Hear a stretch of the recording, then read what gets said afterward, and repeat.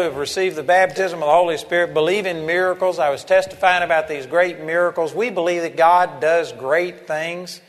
And you would think that we ought to be better off than people that don't believe in miracles. But in some ways, the average Spirit-filled person is more discouraged and more hungry and looking for something than some of the denominational people that don't believe God does miracles. They aren't expecting anything, so they aren't discouraged. They're getting just what they're believing for. But when your faith increases and your expectancy increases, the Bible says hope deferred makes the heart sick. And if you don't experience the fulfillment of those desires, then you can be discouraged because you haven't gotten over your cold yet. Whereas other people don't even think about it. They just go take a pill or something and it doesn't bother them. We've got the potential to be discouraged because we are believing for so much. But at the same time, we've also got the potential of seeing God come through. And we just need to really press through it and get to where we're walking in the abundance that God has for us. Let's turn back over to Psalms chapter 85. This is the scripture I started with last night. We continued on this morning.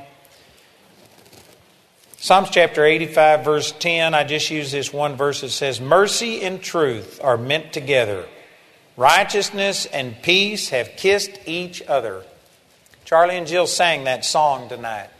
And last night I spent the whole night just trying to show that these are polar opposites. That mercy and truth can't coexist. Because if you really know the truth about a person, if you are completely pure and holy the way that God is, and if you're faithful and just, and if you cannot lie, how could you ever have mercy on a person that doesn't deserve it? It's not equitable. It's not justice. Righteousness and peace could never meet together. They could never come together. They could never kiss each other, because how could you have peace towards a person that is guilty? These are opposites. And I'm saying some things. I've said some things last night and this morning that are radical statements to the average Christian. Things that most of them haven't heard. But it's straight out of Scripture. And the wrath of God is revealed under the Old Covenant primarily. There's a lot of things. I'm saying this very quickly. But it's to show you that you can't save yourself. It's to show the ungodliness. You know, one of the problems that happens is that when sin begins to multiply, it says in the last days that the love of many would grow cold because iniquity would abound. You know why that happens? Because when iniquity abounds, you start seeing people having parades and bragging about things that the Bible says are an abomination. You start seeing people, in church, the divorce rate is just about the same as outside of the church. You start having all of these things, and you get to where after a while you just lose your reference point to what is right and what is wrong. One of the purposes of the Old Testament was to show people that you think you're good. You think that you're just looking around and comparing yourself among other people, and you're taking an average and thinking, well, I'm about as good as anybody else, and so I think that God's going to accept me. If He accepts anybody. See, most people believe God grades on a curve. That He's got to accept somebody. Somebody's got to pass. So even though nobody really had a totally passing grade, God's going to take the top 10 percentile and you get to pass. It's going to be based on your works. And so this is how most people evaluate things. I'm not the best. I haven't done everything right, but I'm not the worst. I don't dip or cuss or chew or go with those that do. And I believe that God is going to accept me. That's deception. We have moved so far away from what God intended us to be that God had to readjust our perspective. He had to bring us back to what right and wrong is. And so God said, you think you're holy. You think that you're good enough. You think that you are going to get in because you haven't killed somebody. See, this is exactly what Cain did. Cain killed his brother, and instead of God killing him, God gave him mercy. So Cain's great-great-great-grandson came along, and he killed a man in self-defense. All of this is listed in Genesis chapter 4. And he felt like his murder was more defendable than Cain's. And so he says if God avenged Cain sevenfold, He's going to avenge Lamech 70 and sevenfold. God didn't say that. What He was doing was comparing Himself. And He says, Cain killed a person. And he didn't fall over dead. God didn't judge him, so it must not be so bad. And people's standards begin to fall to where they were just living in sin and doing things and living terrible. And God was extending mercy to people. For 2,000 years, He didn't judge people the way that we see after the law was given. But finally, God had to remove this deception from us. And so God started saying, you do this and you die. Thou shalt not. And He started giving commands. And what it did was bring us back to, whoops, you know what? I don't care what my society says. I don't care who got by with what. This is what God says. And all of a sudden your conscience came back alive. And you begin to realize that I've fallen short of the glory of God. And it's necessary to come to that place so that you quit trying to trust in yourself and your own goodness. You have to come to the end of yourself. So the Old Testament law revealed the wrath and the punishment of God. And most people have misunderstood this.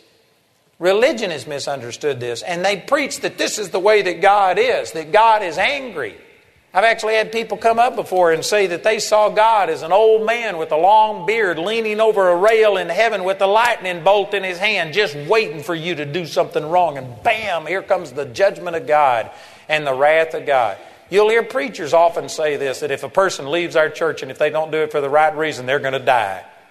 God's going to kill them. They aren't going to prosper, and they'll do all these kind of things. And it's wrong. There were examples like that in the Old Testament, and there was a period of time that God did that, but the purpose was to show you that your sin had separated you from God. But that's all prior to Jesus coming. When Jesus came, He totally allowed righteousness and peace to come together.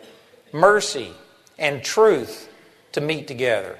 He brought this together in Himself. And I used a bunch of scriptures this morning. I'm not going to use all of that again, but turn back over to 2 Corinthians chapter 5 and let me just start here.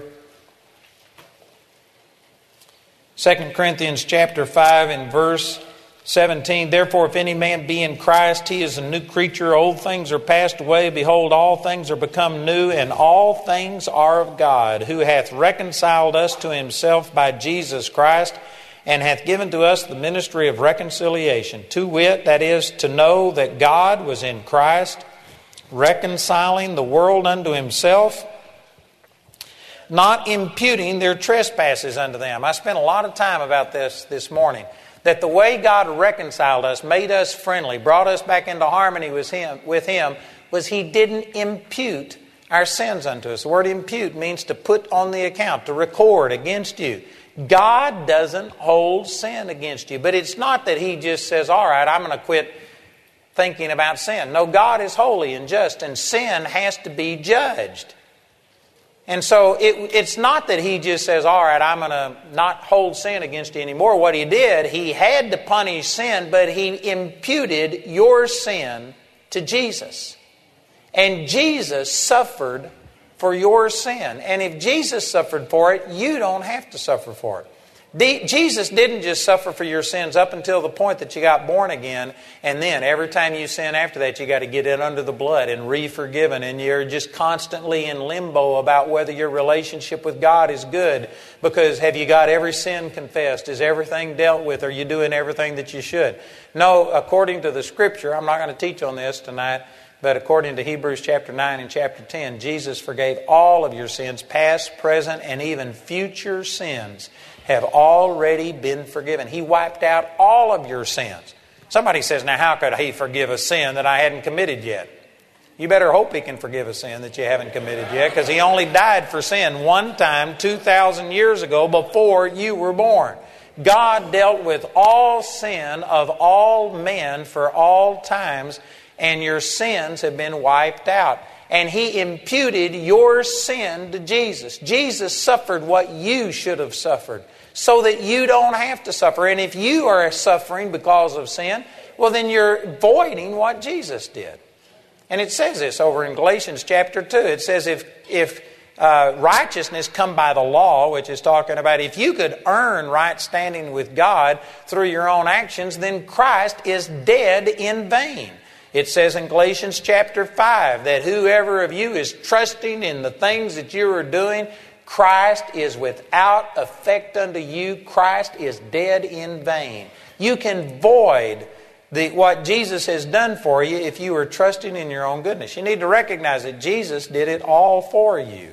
All for you. All of it. That's what this is talking about. That God was in Christ, reconciling the world unto himself, not imputing their trespasses unto them, and hath committed unto us the word of reconciliation.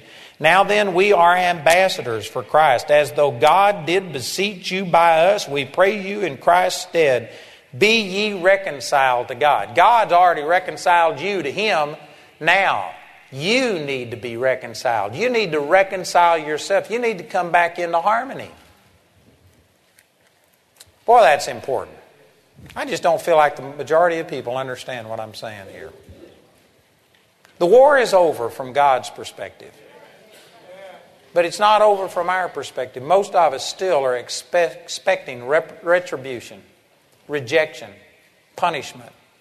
We are still living as if God is angry at us, but it's not so. We are ambassadors for Christ, as though God did beseech you by us. We pray you in Christ's stead, be ye reconciled unto God. For He, God the Father, hath made Him, Jesus, to be sin for us, who knew no sin, that we might be made the righteousness of God in Him. Jesus became sin for us. He didn't just take a little bit of sin. Jesus became sin. Jesus became a sinner. Now understand what I'm saying. Jesus Himself did not sin. Jesus was pure and holy, and He was spotless. But He took our sin upon Himself, and He became a sinner. And when He hung on the cross, He said, my God, why have you forsaken me? That was a quotation from Psalms chapter 22. And in Psalms chapter 22, let me just read this passage to you. It's a prophetic psalm. And in Psalms 22, there's like 5 or 6 different things said in Psalms 22 that Jesus quoted on the cross and things that happened. It says He gave Him gall to drink, and not one of His bones was broken. All of those things are recorded here. But in Psalms chapter 22, it starts in verse 1, my God, why hast Thou forsaken me? Why art Thou so far from helping me and from the words of my roaring? O my God, I cry in the daytime, but Thou hearest not, and in the night seasons, and am not silent. But Thou art holy, O Thou that inhabits the praises of Israel. Did you know that answers why God forsook Him? Because Jesus became unholy. Jesus, according to 2 Corinthians 5:21, was made to be sin for us. And holy God had to reject His Son because His Son didn't just become sin in a figure, in type, in symbolism, but the sin of the entire world entered into Jesus. And Jesus became vile. I don't know if you can appreciate this. Many of us have never gone there in our mind because we see Jesus as holy and pure, and He is. He's the Son of God. But He became sin for us. He took our sins into His own body. This is unpleasant for some of you to think about, but you need to confront this. That you know Hitler, all of the demonic, vile things that he did, the way that they killed people and destroyed people. We were just over in Europe and saw the Battle of the Bulge, where there was 10 times as many Americans killed there as there was at Normandy. And terrible things happened. All of those things that Hitler was responsible for. Did you know Jesus became responsible for that? Jesus became a mass murderer, became a rapist, became a homosexual,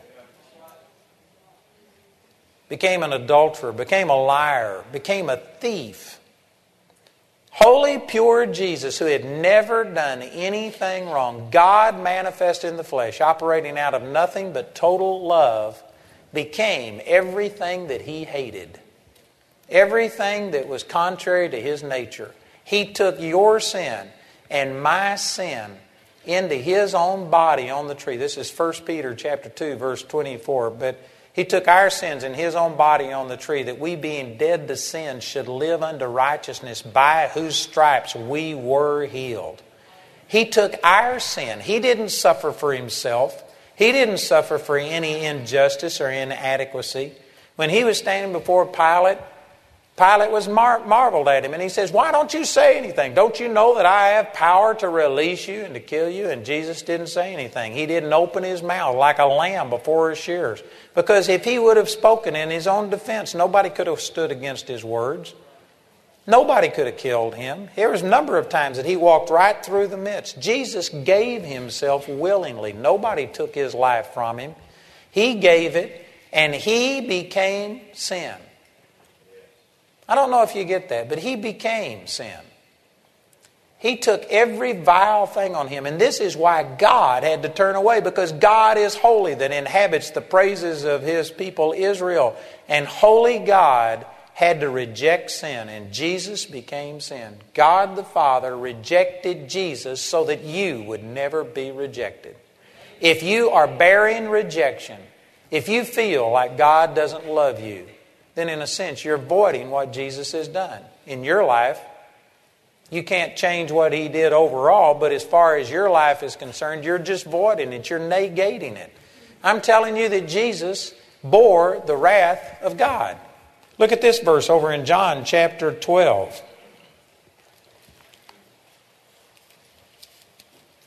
In John chapter 12, this is right before the crucifixion of Jesus. And Jesus was speaking in front of a multitude. He had a lot of people around him. And he said, "Father, glorify thy name." And a voice out of heaven came and said, "I have both glorified it and I will glorify it again." It was the audible voice of God. And did you know that some people doubted that that was really God? Boy, I could preach on this for days. But you know what? If your heart is hardened, if you're full of unbelief, if you heard an audible voice from God, you'd find a way to explain it away. If you saw Lazarus raised from the dead, some of the very people that saw Lazarus raised from the dead went to the chief priests and consulted how they could kill Lazarus and Jesus. They saw a man raised from the dead after 4 days. Pastor Dave was down here telling me about a man raised from the dead in their church service. And I said, "Well, that should have increased your crowd." And he said, "Nope, it didn't." It's indicative of our society today. There are some of you that have seen these miracles. You've got Margaret over here who has stood up and testified that she had Parkinson's and can barely get around. Now she's dancing, and some of you sit there and think, well, she must not have really had it very bad. I wonder if a doctor's confirmed it. You had this young man back here, a doctor has confirmed that his scoliosis is gone, and there's some of you that thought, I bet you it was misdiagnosed. You know what? If you don't believe God, things won't force you to believe God. You have to choose to believe God.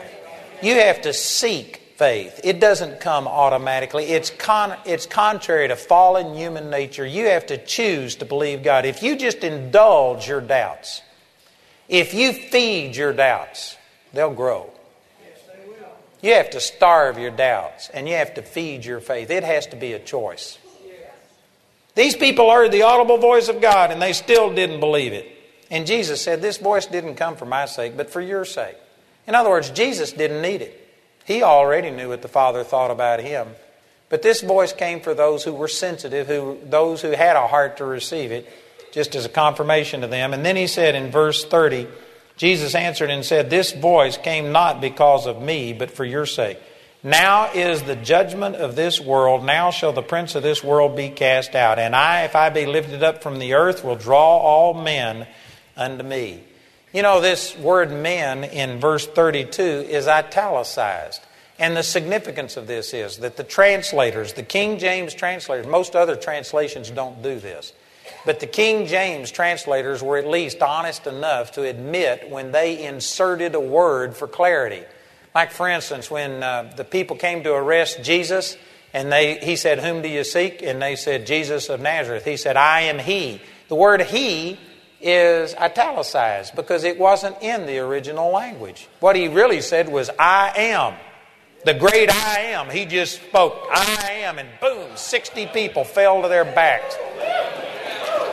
But they inserted the word "he" because to make it grammatically correct, it's correct to say, I am He. So it was an understood thing. But they were at least honest enough to put it in italics to let you know that they inserted it. And sometimes you need to insert words in the English to make it grammatically correct that may not have existed in the Greek. And so I don't have a problem with that. But you need to look at this. It says that when I will draw all men unto me, the word men is italicized. That was added. They put that in there to help you understand what He was drawing unto Himself. But I believe in this instance, they missed that. Because the verse in front of it, look at this in verse 31. Now is the judgment of this world. Now shall the prince of this world be cast out. The next verse, verse 32, it says, Then saith he, this saith he, signifying what death he should die. See, this verse has been interpreted. People say that if you'll just preach Jesus, and if you will proclaim Jesus and magnify Him properly, God will draw all men unto those that are preaching Jesus. That's not true. You can look at the biggest churches in the United States today, and they are not the best proclaimers of Jesus. Matter of fact, I won't mention this man's name, but many of you will know who I'm talking about. The man who kind of pioneered the seeker-friendly churches where you just make it into a spectacle and it's all exciting and you have a performance and little 20-minute sermons. He did that 20-something years ago trying to draw large crowds, and he did. He drew 20 and 30,000 people to his church, and he just this last year came out and said it's a failure. We've drawn people, but we have not discipled them. It's not working. And the man who pioneered the seeker-friendly churches saying it's not working, we aren't making disciples, we're making converts. It doesn't work. The largest churches are not the ones with the right message. They're the ones that have the message that's feel-good, motivational. That's right. This is not saying that if you'll just preach Jesus, you'll have the biggest church, He'll draw all men unto Him. That's not true. What this is talking about, it's talking about judgment, the verse before. It's talking about judgment, the verse after, about Him being crucified. This is saying that Jesus is saying, and when I be lifted up, which verse 32 says lifted up, is talking about His crucifixion. When I get crucified, I'm going to draw all judgment unto me. That was the subject of the verse in front and the verse behind. All of God's wrath, all of God's judgment against sin, all of your sin, all of my sin, the sin of the entire human race, all of it, not a portion of it, all of God's wrath was poured out on Jesus on the cross. Not a portion of it, all of it. There is nothing left. God's wrath has been satisfied. God's not angry anymore. He's not even in a bad mood. He's not dangling America over hell with a thin thread that's on fire and saying, repent or else, turn or burn. God has already, His wrath has been satisfied. America is not living godly. We have rejected God. We're becoming increasingly ungodly, and there's reason for concern. If we don't change, we don't have to worry about somebody else destroying us. We're destroying ourselves. I'm not saying that everything's fine in America, but I'm saying that God's wrath has been poured out on Jesus, and God's not going to judge America. I used to tell people, if God doesn't judge America, He'll have to apologize to Sodom and Gomorrah. That's back before I fully understood what Jesus came to do. Now I say that if God does judge America, He's going to have to apologize to Jesus. Because He put His wrath against everything that America is doing on Jesus. And God's wrath has been satisfied. The only wrath left in God is for those who reject Jesus as their Savior. He's not mad over our individual sins. The sins of the whole world have been paid for. 1 John chapter 2, verse 2 says that He is the propitiation. That means the atoning sacrifice for our sins. And not for ours only, but also for the sins of the whole world. The sins of the whole world. Not only Christians, but non-Christians have had their sins paid for. God's wrath has been satisfied. God is not angry over your sin. The only thing that can get the wrath of God going is a person who takes this huge price that He paid for our sins and ignores it or rejects it.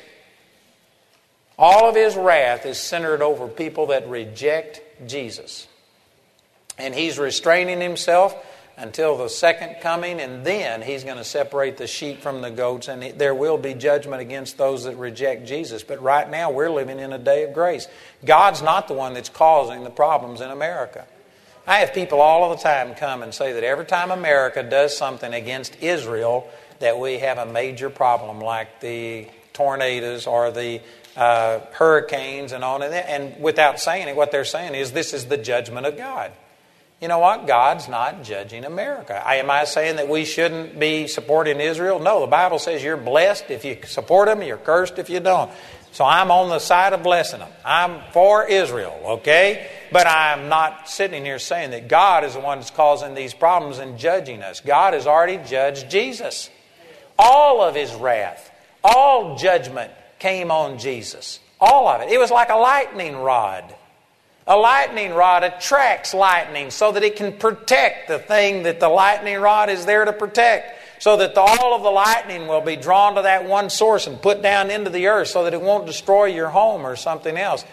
Jesus was a lightning rod for all of God's wrath, and all of God's wrath came against Jesus. God's not angry at you. Some of you are just shocked, like, if I believe that, what's going to hold me back from living in sin? How about thankfulness and appreciation and love that Jesus became sin so that you wouldn't have to do it? Most people are motivated to serve God out of fear. If you don't do this, God's going to get you. And you know what? You can even get a lost man to give out of fear. Tell them, if you don't give, the wrath of God's coming on you. If you don't pay your tithes, God will take it out in doctor bills. If you don't pay your tithes, God's going to make your car break down. He's going to get His 10% one way or the other. You know what? You preach that and you can get a lost man to give 10%. But according to the Bible, the motive is more important than the action. If you give all of your goods to feed the poor, if you give your body to be burned, it profits you nothing. 1 Corinthians 13:3. Jesus said, He spoke through the Apostle Paul in 2 Corinthians chapter 9, that God loves a cheerful giver.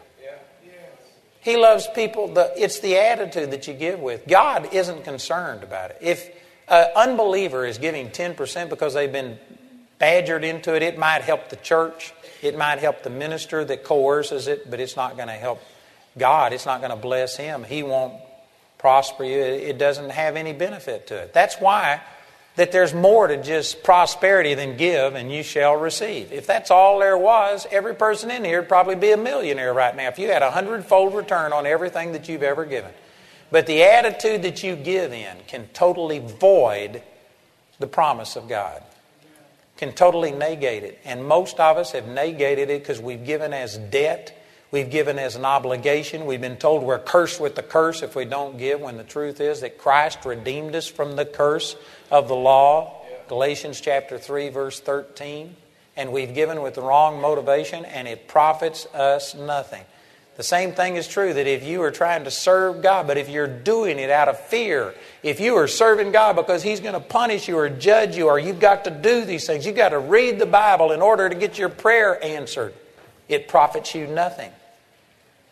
The only Christianity that really profits you is when you do it with the right motivation of the heart. So it's only the people who are serving God out of love that are really connecting with God and having anything. We got huge amounts of religious people that are serving God out of fear, and it profits them nothing. And it's like the Bible says in 1 Corinthians 13:1, that it's like sounding brass and a tinkling cymbal. It doesn't ring true. It's not life. It's not setting anybody free. If you could understand that God put all of His judgment on Jesus. Jesus became every vile thing that you've ever done. You know, we got all the preachers, staff members sitting on the front row. The holy folks. And I guarantee you, if we were to just go down the road on the front row with the preachers, and if somehow or another you could reveal every thought, every action, every vile thing that has ever been done, everything that has never come to light, I guarantee you, it'd be terrible. Mercy. And I'm talking about just 10 or 15 people here. Jesus became all of that. He bore everything. And much, much, much, much more, multiplied by billions of people that have lived and ever will live on the face of the earth. Jesus bore all of that. And he all of God's wrath came on him, so much so that God turned his back on his own Son. Turned his back because God was holy and Jesus became totally defiled and unholy. Not because of his own sin, but because of our sin being placed on him. Look over in Isaiah chapter 52. You know, I've taught on this in a number of series. I'm not going to go through everything in every detail, but I want to go through some of these scriptures very quickly to just once again amplify that all of God's wrath came on Jesus. And if you could ever get a picture of this, I tell you what, the only appropriate response is just to humble yourself and rid yourself of all guilt and condemnation, because Jesus paid it all. And by you bearing it, still it is dishonoring what Jesus did. It's negating what he's done. In Isaiah chapter 52, I wish I had time. If you were to go back to Isaiah chapter 40, all of these verses are all prophecies about the Messiah. John quoted from these verses. Isaiah chapter 52, I think, or 50 is where Jesus spoke on the cross. Where is he that will contend with me? Let us come together. In other words, make my day. Man, that shows you his attitude. Amen. These are direct quotes from Jesus, written prophetically by Isaiah the prophet. And in Isaiah chapter 52, down in verse 13, it says, Behold, my servant shall deal prudently. He shall be exalted and extolled and be very high.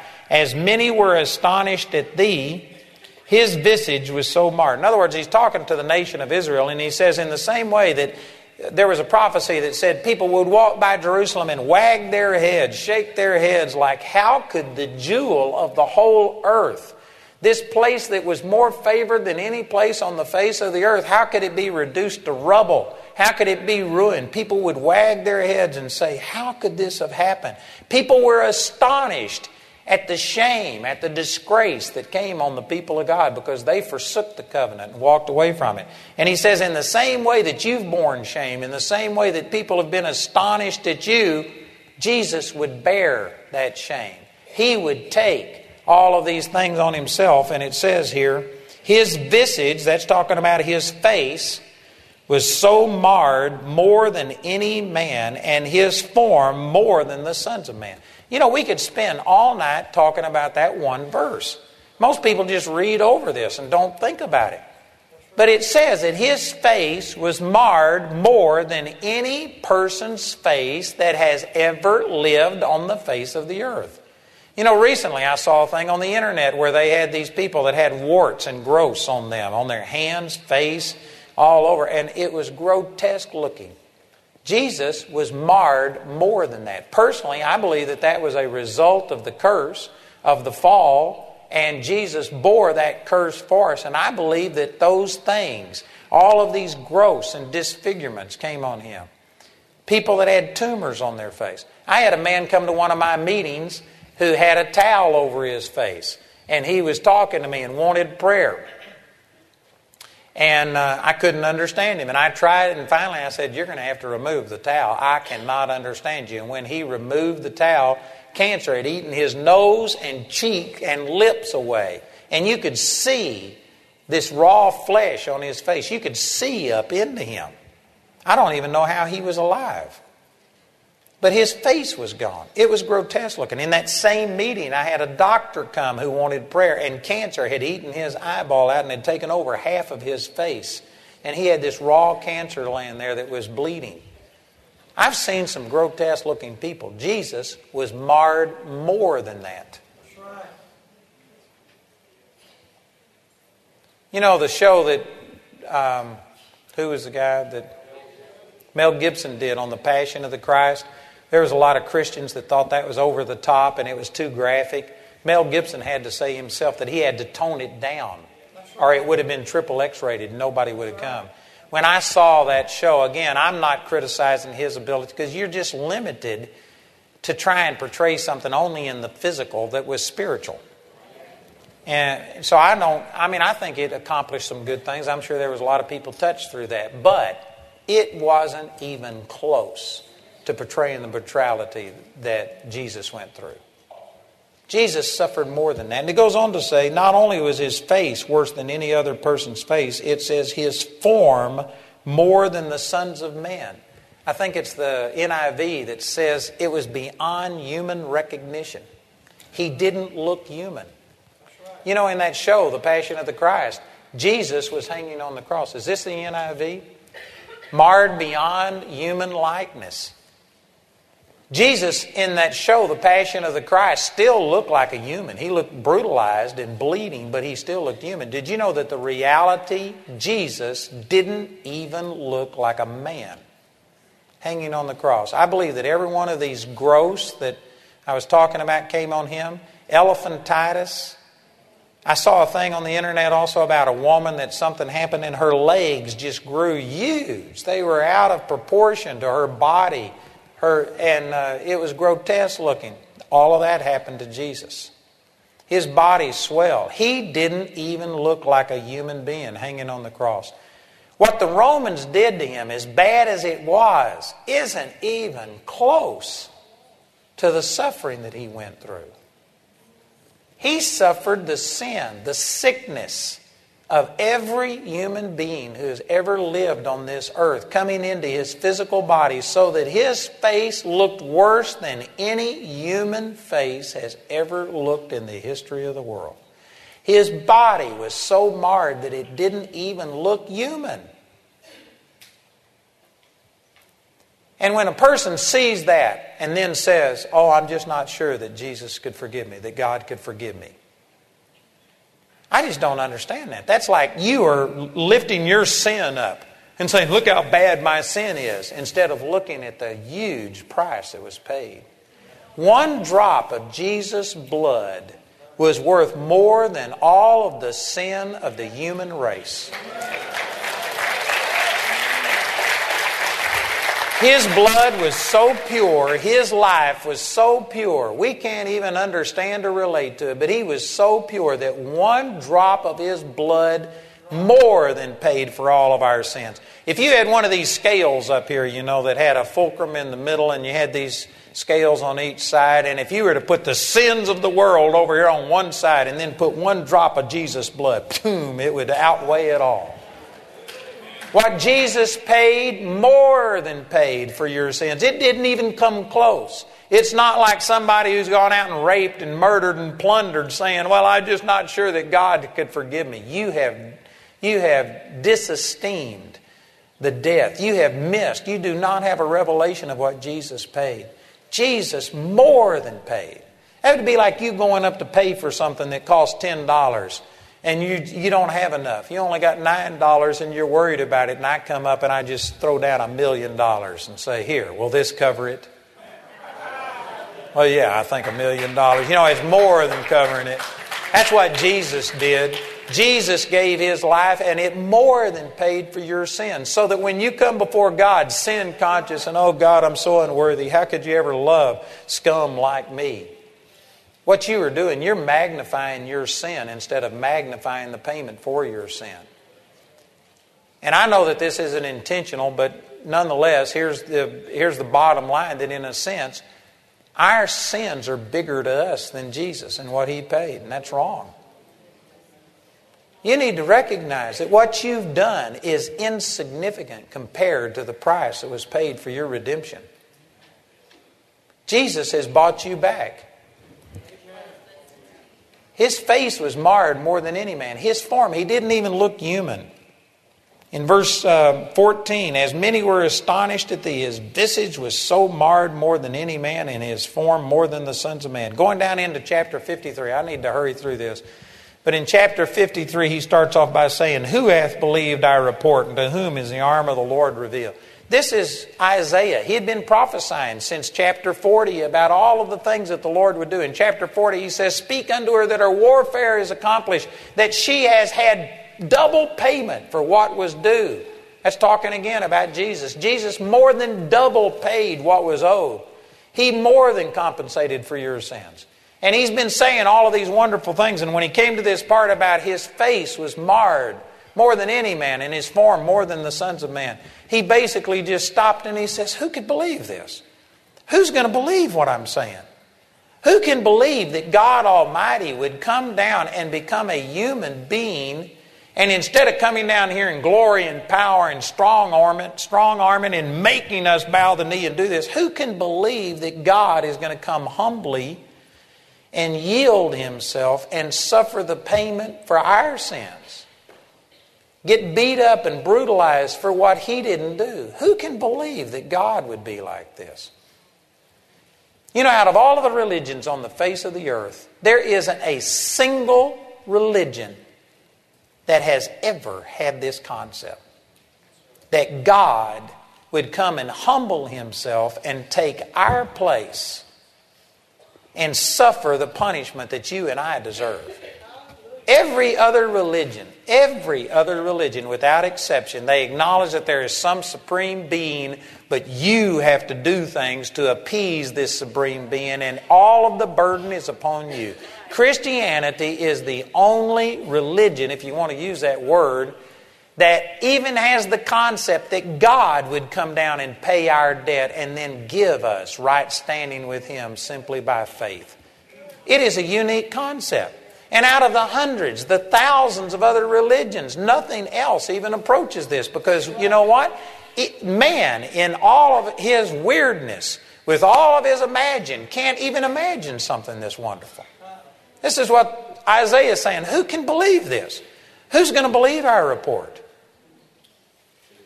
Man, this is amazing. He just is overwhelmed. Who can believe this report? Who can see the power of God in this and understand this? For He shall grow up before Him as a tender plant and as a root out of a dry ground. Again, if we would have been God coming to this earth, we would have come down in some majestic way. We would have landed on a space shuttle.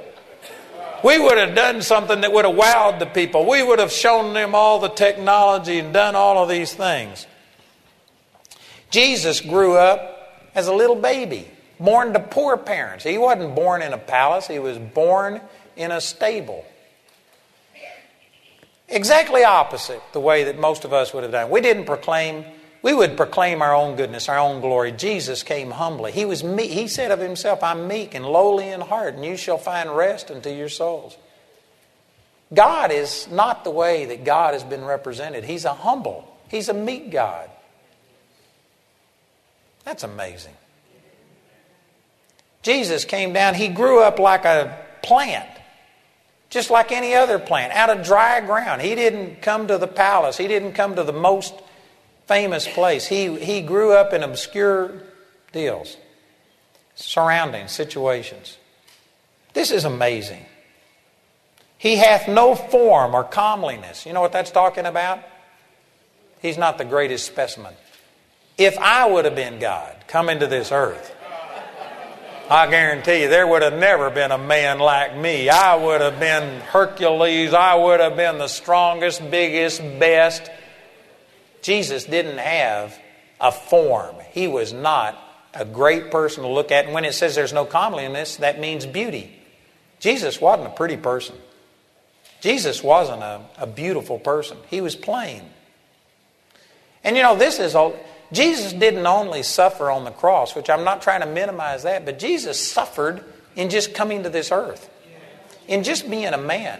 For God Almighty to limit Himself to a body and enter into a body and have to be in one place at one time, that was a huge constraint upon God. And to be walking by people, just think of the people. There's hundreds of people in this room. If Jesus was here, according to this, you know, Jesus could walk up and down these aisles and He could have been your creator and you would have just not even noticed Him. Jesus walked past people, bumped into people. People probably came into the carpenter shop and bought materials and stuff and didn't even know that the person that was working on their table was their creator. Think what that would be like to live 30 years and see all of this and these people don't even know who you are. You see people dying around you. And it's not time for your ministry yet. You came to destroy him that had the power of death, and yet you sit and watch people die. You watch anger and bitterness. You watch the Romans brutalize the Jews, and you do all of this stuff, and it's not your time. And you just sit there knowing that you could change all of this.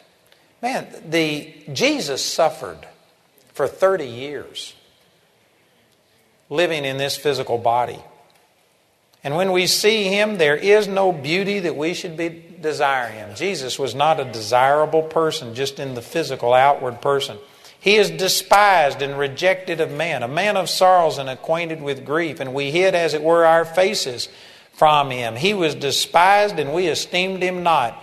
Surely he hath borne our griefs and carried our sorrows.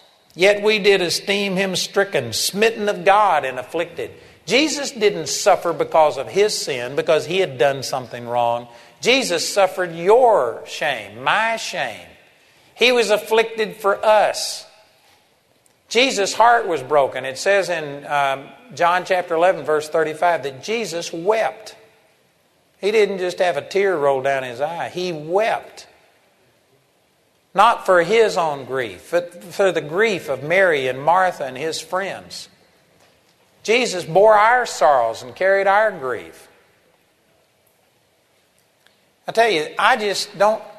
Once you see this, it's hard for you to sit there and indulge your feelings and say, but look what they've done to me. Look what I've suffered. Look at the pain that I've had. And I'm not denying that we have pain. But when you see what Jesus has suffered, it makes what you're suffering really inconsequential. Jesus has already borne it. And if Jesus has borne it, I'm not going to bear it. I'm not going to grieve. And yet there's many people that think, well, I've got to grieve. No, you don't. Jesus bore your sorrows and carried your grief. If Jesus bore it, I'm not going to bear it. In verse 4, surely he hath borne our griefs and carried our sorrows, and yet we did esteem him stricken of God and afflicted. But he was wounded for our transgressions. He was bruised for our iniquities. The chastisement of our peace was upon him, and with his stripes we are healed. This isn't only talking about spiritually, emotionally. Matthew chapter 8, verse 17 quotes this verse and says, he bore our infirmities and carried our sicknesses. This is talking about physical healing. In verse 6, all we like sheep have gone astray. We have turned every one into his own way, and the Lord hath laid on him the iniquity of us all. He was oppressed, and he was afflicted, yet he opened not his mouth. He is brought as a lamb to the slaughter, and as a sheep before her shearers is dumb, so he opened not his mouth. He was taken from prison and from judgment. That means that he wasn't imprisoned, he wasn't given a fair trial. It was totally unjust, everything that happened unto him. And who shall declare his generation? Contrary to the Da Vinci Code, he never had any children. That's what this is talking about. He never had any children. Anytime anybody starts with a premise like that, you ought to write Ichabod over the whole thing and throw it out. Shame on you if you bought the book and paid that guy for that perverseness. He was taken from prison and from judgment. Who shall declare his generation? For he was cut off out of the land of the living. For the transgression of my people was he stricken. And he made his grave with the wicked and with the rich in his death. Well, what a great prophecy. What a specific prophecy. All of these things, there are some amazing things said. Who could believe that God would be marred more than any man and didn't even look human? Who would believe that he wouldn't have any form or comeliness, that we wouldn't esteem him? How could this is hard to wrap your brain around. But here's a prophecy that in his death, he's going to die with the wicked and with the rich. How do you get something like that fulfilled?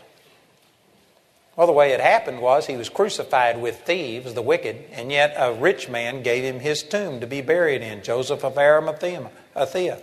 This is such a specific prophecy. Man, this shows you the inspiration of the Word of God. It shows you that this is not a human book. This is God-breathed. It's inspired. Hundreds of years before the fact. It even talks about over there in Psalms chapter 22. I didn't read all of those verses, but it says that they were going to gamble. They'll cast lots for my cloak. And they tore all of Jesus' garments except his outer cloak. And it was an expensive cloak that was woven without seam. And so instead of tearing it and defiling it, they cast lots for it and fulfilled Psalms chapter 22 that was written, I don't know, nearly 1,000 years before. Man, the Word of God is inspired. In verse 10 it says, "Yet it pleased the Lord to bruise him." It pleased the Lord. I don't believe that this means that God actually got pleasure out of Jesus' suffering, but it was the only way to bring God's judgment to an end. God was holy. God was just. Sin had to be judged, and He didn't want you to suffer for your sin. And so it was the only way, and therefore it was pleasing to God. It was acceptable to God. This was His plan, was to send His only Son. God so loved the world that He gave us His Son, and He died for us. It pleased the Lord to bruise him. He hath put him to grief. When thou shalt make his soul an offering for sin, he shall see his seed. He shall prolong his days, and the pleasure of the Lord shall prosper in his hand. Notice it says that when he sees the travail of his soul, he will be pleased. You don't have to travail. You don't have to bear your sin. You don't have to bear your shame. Jesus bore it for you. In the Old Testament, when people came before the Lord and they brought an offering, the priest would stand there and they would hold a lamb, and the priest would examine the lamb, and according to the Scripture, he had to be without blemish. He couldn't have any cuts, he couldn't have any bruises, he couldn't be deformed in any way. It had to be a perfect specimen. And when you brought a lamb, the priest would always examine the sacrifice to see if it was without blemish. They didn't examine the person that brought the sacrifice. They didn't ask you, have you been living holy? Have you been doing this? Have you done all of this? No, the very fact that you had a sacrifice in your hand meant that there was some unholiness in you. The priest doesn't examine you. The priest examines the sacrifice. And the sacrifice had to be without blemish. He sees the travail of his soul, and he's satisfied because the sacrifice bore your sins. And when the priest would offer those sacrifices, they would lay their hands upon the head of the animal. And you know what that was symbolic of? They would put their weight on this. They would transfer their weight to this animal, symbolic that you were putting your sins into this animal, and then they'd slit the throat of that animal, and that animal would suffer what you were supposed to suffer. In Hebrews, it reveals that no animal could ever truly bear the sins of people. They were only symbolic. But Jesus wasn't symbolic. He drew all wrath unto himself. Every bit of God's wrath against you was put on Jesus.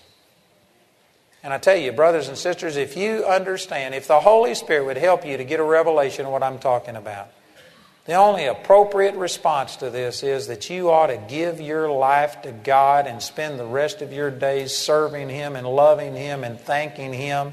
This shouldn't free you to go live in sin. If you're thinking, oh, this is great, He took all my sins so I can go live like the devil, you've never been born again. You're religious. You're deceived. You're headed to hell. If you're looking for an excuse to sin, if you're trying to figure out how I can get by with doing a little bit more, how little do I have to give, you ought to be born again. Once you understand that Jesus paid it all for you, it'll cause you to give everything. I had a man get born again in my meetings, and he was so thrilled that he had gotten saved that he just signed his entire... He had his paycheck in his pocket, 2 weeks worth of paycheck, and he signed it over to us and gave us the whole thing and put it in the offering. And we had to go look him up the next day. We called him and found him and said, hey, it's wonderful that you're born again and want to give, but you don't have to give 100%. God just asked for 10%. And an offering. And we thought this guy was just overly zealous. And he says, you know what, I can afford it. And he says, God's done so much for me. He says, I want to give Him everything I've got. See, that's the way that a born again person is. A religious person is Do I have to give 10%? You can hear Lincoln scream as they let go of that penny in there. You ought to get born again. And then it'll be like it says in 2 Corinthians chapter 9, the last verse, it says, "Thanks be unto God for His unspeakable gift." After talking about finances for 2 chapters, he ends it by saying, man, the reason we give is because look what God has done for us.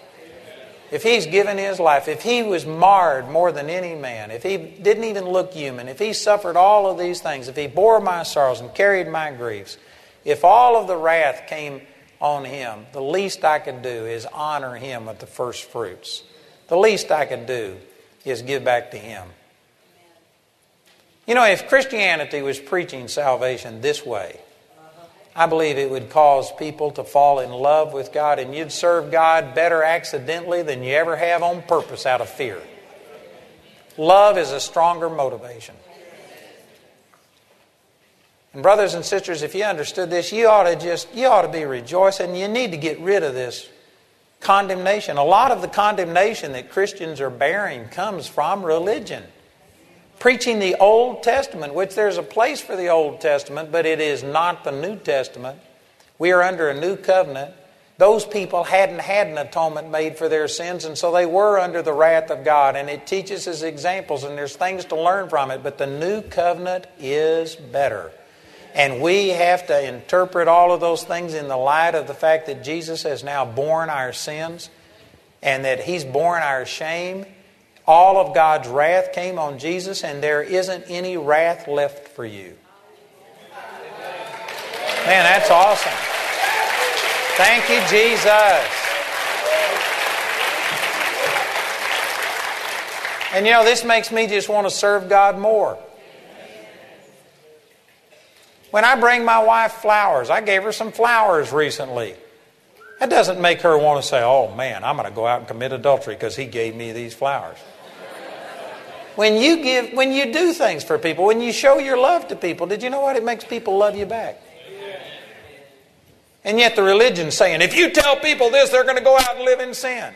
That's like saying, don't bring your wife flowers, don't give them presents, don't ever say I love you, don't be kind, because that may make them want to go sin. No, treating people good, showing people the goodness of God leads men to repentance. Romans chapter 2, verse 4. Showing people how much God loves you is what will turn people's lives and draw them to God. You can draw more, you can draw more flies, I guess, with honey than you can with vinegar. You can attract more people talking about the goodness of God than you can talking about the wrath and the judgment of God. God's wrath has come on Jesus. And just like those verses I read out of 2 Corinthians 5, we are ambassadors. We should be speaking what our country tells us to say, not what we think. We ought to be representing another person. You know, I was over in Belgium a couple of weeks ago and I was preaching, and the guy who was interpreting for me didn't do a good job. I'm not real demonstrative. I don't scream and yell, but I do get a little excited. And I'd say, thank you, Jesus. And he'd go, whatever, in that language. And it was so bland. He would whisper, and it was nothing. And finally, a couple of things I wanted to say, he says, I don't want to say that. You know what? They replaced him. They gave me a new interpreter. Because an interpreter you aren't supposed to be portraying your personality. You're supposed to be interpreting for the other person. Some of the other interpreters, every time a person would go like this, man, they would go like this. The person would move and they'd move, and they were just mimicking them exactly. We're supposed to be interpreters for the Lord. We're supposed to be telling people what God has to say, and this is what God has to say. That He is not imputing man's sins unto them. He is not holding your sins against you. There should be no more sin consciousness. We are ambassadors. We're interpreters. We're supposed to be speaking His message and not our message, not religion's message.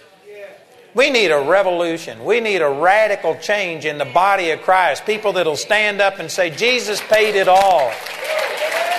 It's all paid for. You need to just humble yourself and receive it and quit trusting and promoting your own goodness. I tell you, when you do this, it changes everything. Isn't that good news? I just pray that the Holy Spirit gives you revelation of what I was talking about tonight. I know it's simple, but it's profound. And it's things that most people haven't really thought of. Most people still are more overwhelmed with their ungodliness than they are the payment that was made for your ungodliness. And you need to change that. The payment is much greater than the debt. It just ought to overwhelm it so that you aren't even conscious of it. That's good news.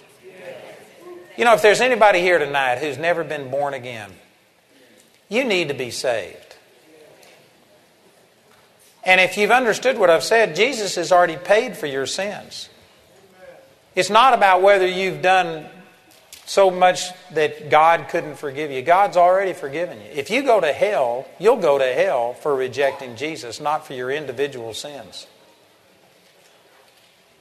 And if you understand that, well, then all that's left to do is to humble yourself and make Jesus your Lord. And I know that this is a Friday night and that you're the cream of the crop.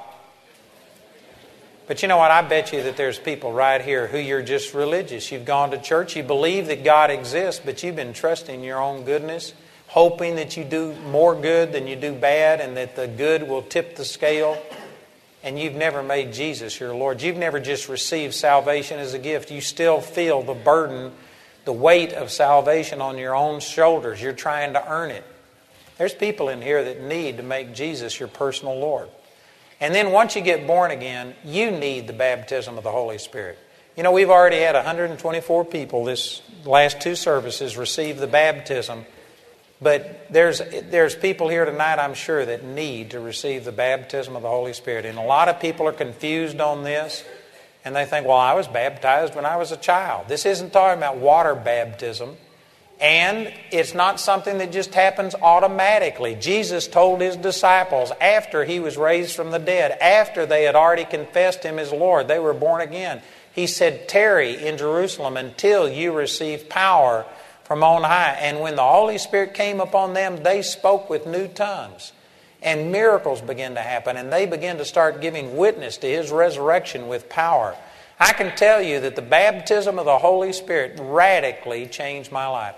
And I can also say this, that the Bible says that you cannot perceive the things of God on your own. Natural human beings you can't retain what I've talked about tonight. If you are here without the baptism of the Holy Spirit, you may have been stirred tonight, but you'll lose what I'm talking about unless you receive the baptism of the Holy Spirit, because the Holy Spirit is the one that reveals these deep things of God to you and shows you these kind of things. You just don't think this way on your own. Some of you are 30, 40, 50, 60 years old and have never thought the things that I've said tonight because you have only been in human understanding, in your own ability. You haven't been quickened by the Holy Spirit. You need the baptism of the Holy Spirit, which includes speaking in tongues. That's not all that there is to it, but I guarantee you speaking in tongues is a vital part of the baptism of the Holy Spirit. And I know that some of you are offended right now because this isn't what you believe and you've been taught that this is of the devil or it's unnecessary.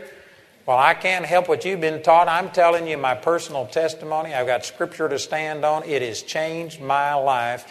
And I'm saying in the name of the Lord that you need it. Some of you have seen me and you've heard my testimony.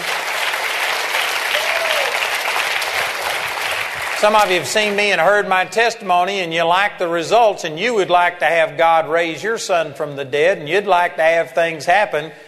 But now that I'm telling you what it is that produced this power in my life, you're saying, oh, I don't want that. That's like wanting the fruit but rejecting the root. I'm telling you, this is essential. You need the baptism of the Holy Spirit. How many of you in here already have the baptism of the Holy Spirit and speak in tongues? Could I see your hand? Would you recommend it? Yes. See, whether you know it or not, you are at one of those tongue talker meetings.